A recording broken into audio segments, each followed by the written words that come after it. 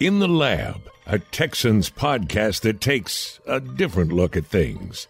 Drew Doherty and John Harris have their lab coats and goggles on, and the Bunsen burners burning. Here's Drew. All right. Yeah, that's right. Time to talk a little Texans and go in the lab. And I'm doing that. I'm Drew Doherty. I'm doing that with John Harris, like I always do. John, what's going on? What's up, man? How you doing, Drew? I'm great. You don't know this yet, but I don't. when this is tweeted out to the masses, there's going to be – normally I put the graphic of the in the lab thing that we have, and that's cool. And I might do that as well. But the initial tweet that's going out is a picture of you in the background celebrating an explosive play, a touchdown no less, a Jordan Akins touchdown from Sunday. That's one of our favorite things when the Texans get a big touchdown. Sometimes you're in the background. Sometimes. On these still photos, and this is a good one. I love it. Your hand is up in the air with a microphone. Yep. You get excited on the sidelines. In the past few weeks, we talked about this. I called you a psychopath, Yeah. Lovingly. Yeah. No, No, spaz. Yeah. spaz. Yeah, Psychopath. you are spaz, Yeah. but I mean, in a good way. Yeah, it's cool. And that was such a fun trip, fun win. And the grass is greener and everything smells better this week, doesn't it? It seems that way. It felt like, I think for that win too, Drew, was the fact that you've had these games since Deshaun has been the starting quarterback. In 2017, when you faced New England, and he has a tremendous game, but you can't hang on. He has a great game in Seattle. I mean, every Seattle Seahawks defender is waiting to shake his hand like, who is this rookie? But you can't hang on to that win. You have the Philadelphia game in 2018 where you win that game, you get a bye, and you can't hang on. Then you have the Saints game where you have this miraculous two-play 75-yard drive to take the lead, and they're building, and oh my God, and you can't hang on to that one. Well, then you got another Hall of Fame quarterback, and I had gone through, before the game, I had gone all the way back to 2008, and I've looked at games against guys that you consider to be future Hall of Fame quarterbacks, at least Super Bowl quarterbacks. Yeah. Ben Roethlisberger, Eli Manning, Peyton Manning, Drew Brees, Russell Wilson, Tom Brady, and Phillip Rivers. And I went all the way back to 2008, and there are 7 wins against those in total. I can think off the top of my head. So 2013, the Monday Nighter over Brees. Rivers. Excuse me. I always mangle these two. Brees in 15. Brady in 9. Brady in 9. He didn't play the whole game, but Manning he started. in a few times. Peyton Manning with the in Colts. 2010. Yeah, latest was 12 with the Broncos. Yeah, 12 with the Broncos. So there was two against Peyton Manning. Eli, never. Ben in 2011. Yep. You beat him up, too. You knocked him. Russell, never. You've lost both times to him. Yep. And then since 2014, since Bill O'Brien had taken over, they had one win against Drew Brees, and that was 2015 at home. So they had not won one of these games, even though those games that I mentioned, New England, Seattle, those are some of the just most incredible games that I can just remember watching. Like, if you're a fan at home watching these games, you're like, man, I'm getting my money's worth. This is a fantastic game. And Foles won't be in the Hall of Fame, but he won a Super Bowl. Yeah. So against Super Bowl winning quarterbacks and or Hall of Fame quarterbacks. The one I guess you've had success against is Joe Flacco.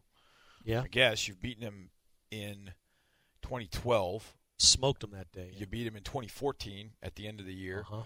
So you've lost 2. You lost him in 17 and you lost him in 11 twice in the playoffs. Yeah.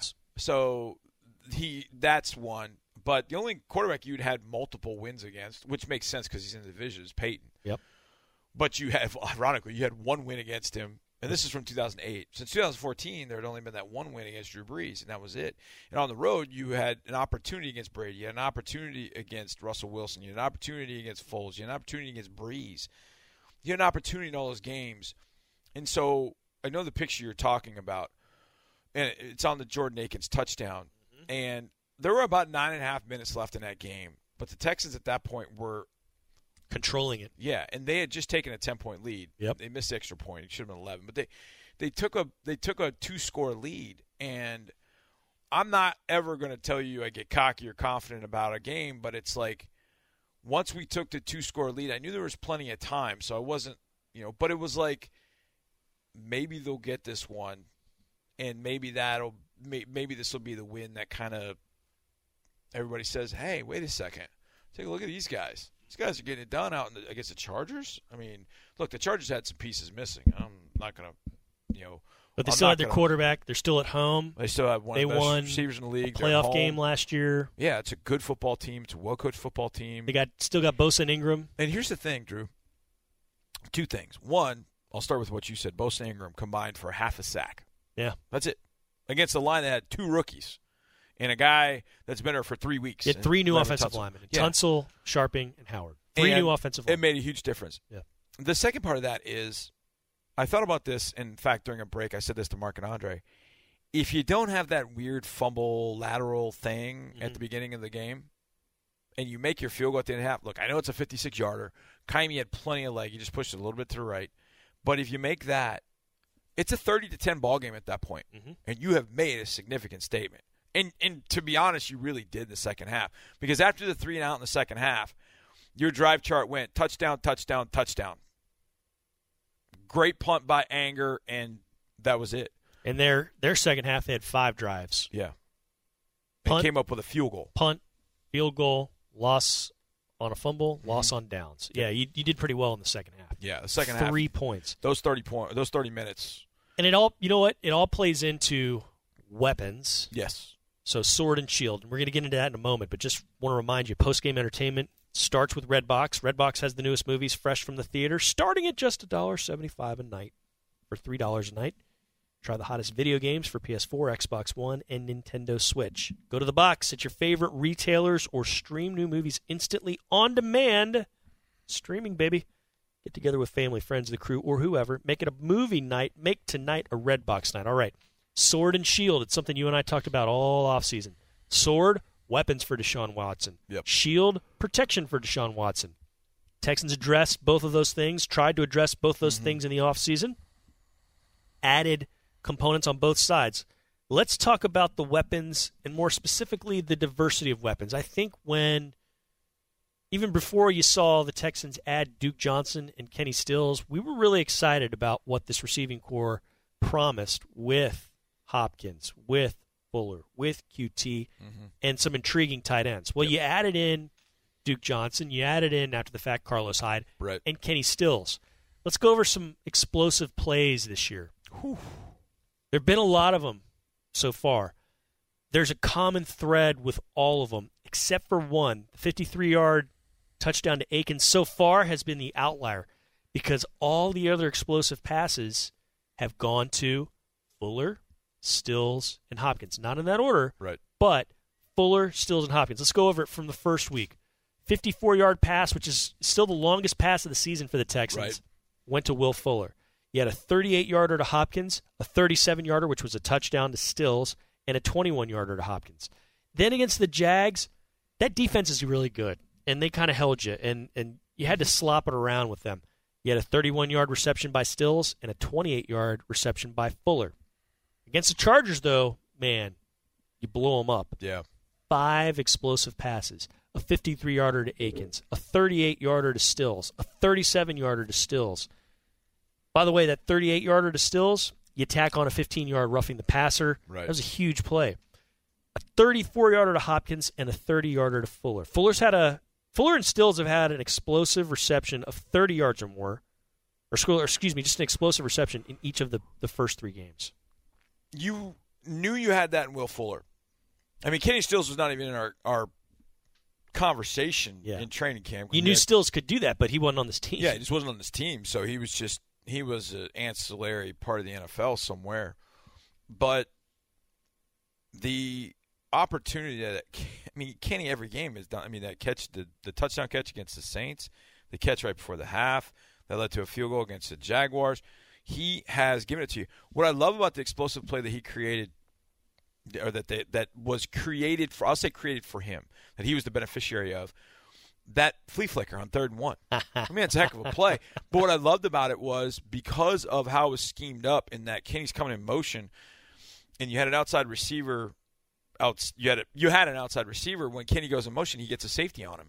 Yeah. Well, that's a mismatch. Because Deshaun knew it. And they're like, they're running it anyway. That's what the Texans do. They got a short yardage situation, they're going to run it. And they go 3rd and 1 flea flicker. I'm still shaking my head because it's a brilliant call. It's just a brilliant call. When I see Carlos Hyde turn and toss it back to Deshaun, I'm in Mark's ear the whole game, and I'm like, flea flicker? And I literally said it like that, like flea flicker. And then we got to a break. I was like, 3rd and 1, what the hell are we doing? But it was huge, and Kenny made that play. I'll say the other thing. Obviously, we're talking about explosive plays, but on Kenny Stills, every Texan to a man has said the very same thing about Jordan Akins' touchdown.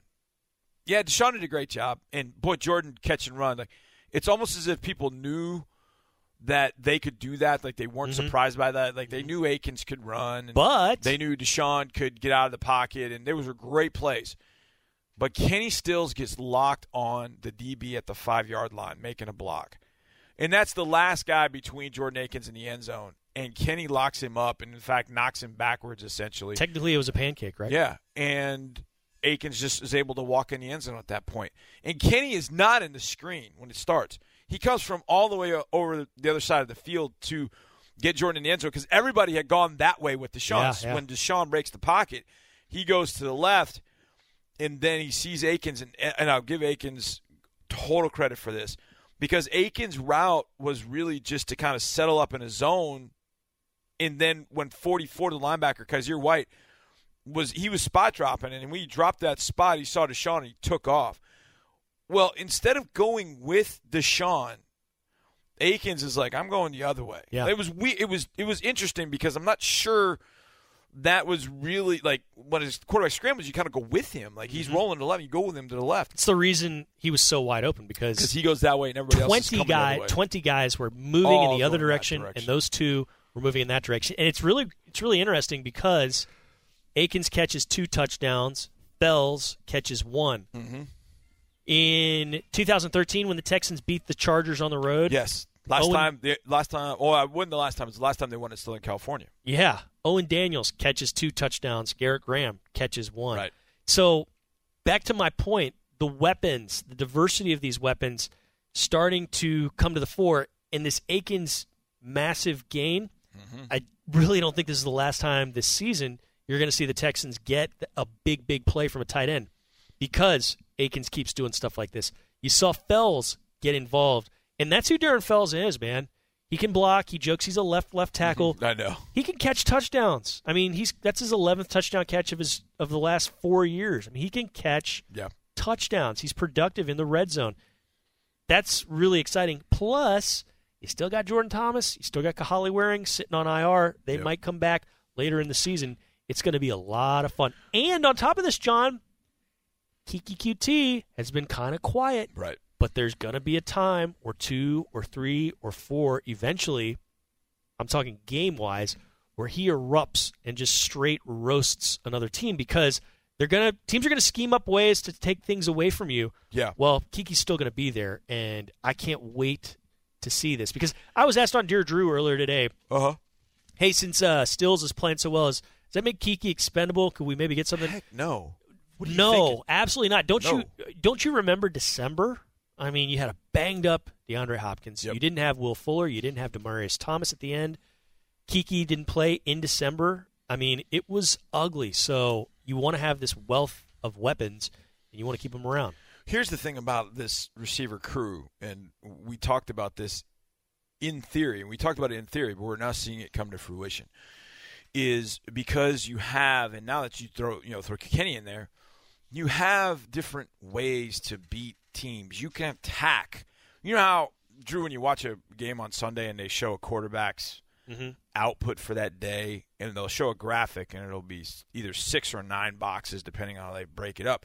And it essentially is short left, short middle, short right, intermediate left, middle right, and then deep left, deep middle, deep right. I always think of the passing game kind of like those 9 zones. It's fun to hit all of them.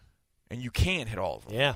And that's the cool thing is you can hit every single one. And you can hit every single one with nearly every guy in your pass-catching group. Yep. Now, Fells is probably not your deep guy. Nope. But Akins can be. I think he certainly can be. I mean, that seam route was absolutely perfect on the first touchdown, and Akins can be. But you can hit those 9 spots with nearly every guy in your pass-catching core.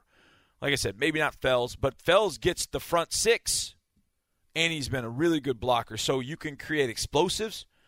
You can, if teams are going to say, okay, well, you're not getting explosive plays on us. We saw a Chargers game. You're not getting explosive plays on us. And they start playing a yard too deeper. All right, we'll take the 15-yard in route. Yeah. Hopkins did that on 3rd and 14. We'll take that. We'll take the 10-yard route. Will Fuller had one of those in the third quarter. Just out route, steps out, catch it, step out of bounds, 10 yards, move the sticks. You bring up Fells. I'll go back to it, man. Texans signed him, and the day they signed him, I was like, oh, cool. Yeah. And I didn't really think too much of it. And then I did the research on him and looked at what he'd done just statistically over the last few years. Because when he was signed, the story was they signed a blocking tight end. And when I looked at what he's done, I was like, there's no way this guy doesn't make the team. I mean, just for the blocking aspect alone, but he can catch passes and make things happen. And it's just no surprise. He has been so valuable for this offense and for this team. He's got great leadership. I would imagine he is a resource of knowledge for the younger tight ends, for Jordan Akins, for Jordan Thomas, Kylie Waring. I mean, when we saw him in camp, and we talked about it. It's funny because when we were watching in OTAs in minicamp, that's when it started for me. I'm like, they're going to keep 4 tight ends. Yeah. They're going to keep 4 tight ends. How do you not? Because Fells has done such a good job. And then it got to training camp, and I'm like, I'm convinced they're keeping 4 tight ends. They didn't keep 4. They kept 5. I know 2 of them went on IR. Like, I get that. Still. But they kept 5. There's they plans. kept all 5 of them. There's it's plans. Pretty interesting what that group has done. All right, let's wrap up the weapons thing with this stat I just got from Omar Mazoub, Zuby of Media Relations for the Texans. Second in the NFL as a team are the Texans in 30-plus yards per catch. So receptions where they caught a pass for 30 yards or more. Stills is tied for first in the NFL among players with a number of 30-yard catches. So he's lighting them up. All right, time to get to cream of the crop. Now, I've been real easy on you the last few weeks because I've gone first and I've given you know there's like no chance that you don't pick this guy. So I'm just going to get it out of the way. Okay. I'm going to take Deshaun Watson. Okay. He's ahead. up for the FedEx Air Player of the Week. That's Deserves cool. it in my mind. The 3 touchdown passes, no picks, 300-plus yards passing. I mean, he's an absolute magician. He's an absolute wizard. Mm-hmm. I've called him El Mágico with some of my friends on during the games on group texts. And we're still just seeing, I think, the tip of the iceberg with this guy. I mean, protection keeps getting better. I think we're going to see this line sort of roll this way. Health provider or health talk. What do I want to say here? I know what you mean. Yeah. Health notwithstanding. As long as they're healthy, this is what we're going to see. So, I'm going to go with Deshaun Watson. I'm going to make it easy. Who's your cream of the crop? Pretty good. I talked to Deshaun after the game, and I was just like, you're a bad man. And then I was like, I said, Deshaun, I don't even know what to tell you, man. I said, I can tell you you're great all day long. I said, but I'm just going to say thank you. You make watching this, you make our jobs so much more fun. Thank you. You give everything you've got for the city of Houston, for this organization, man. It's just incredible. You know, Drew, I was on we were on the plane and going to the game, and the Wi-Fi was okay. So every now and again, I get a little glimpse of a college game, and I'm telling you, there was a beat down in Madison, Wisconsin. I mean, a beat down. Mm-hmm. Wisconsin Badgers just pounded Michigan Wolverines. And you know the Texans have a player from the University of Wisconsin. They sure do. I'm sure you know this. So my cream of the crop player is J.J. Watt. This one to me was easy. The Dubs helped get a dub, and J.J. was phenomenal. He was now, J.J. Here's something I would say, and it's funny because I asked this question of Bill O'Brien because I knew how he would answer it, and I wanted him to expand on this because I mentioned to him about the whole sack thing and everybody freaking out about sacks and this and that, and he's like, look. He went into kind of a diatribe about sacks, and it's not about the sacks; it's about the pressure and what can the pressure do? Can the pressure create turnovers? Can the pressure create something for the quarterback kind of in his head? There's a lot of things that pressure can do. He goes, JJ's played 2 very good ball games. Mm-hmm. I want people to understand that he's played 2 good ball games, and coach is very adamant about that. But against the Chargers, that was a different game. Filled up the stat line. 5 quarterback hits. Yep. 2 sacks, 2 TFLs. And how many times did we see a Phillip Rivers pass skip at the feet of a receiver because or go a he little was there. errant because he was there, because he was creating things for the other guys up front? I mean, yeah. This one was easy for exciting to either see. one of us, Uh-huh. depending on which one we were going to go. But, yeah, when you have those two guys, look, there are stars on this team, and then there are bona fides. Watson, Watt, Hopkins, those guys, ridiculous.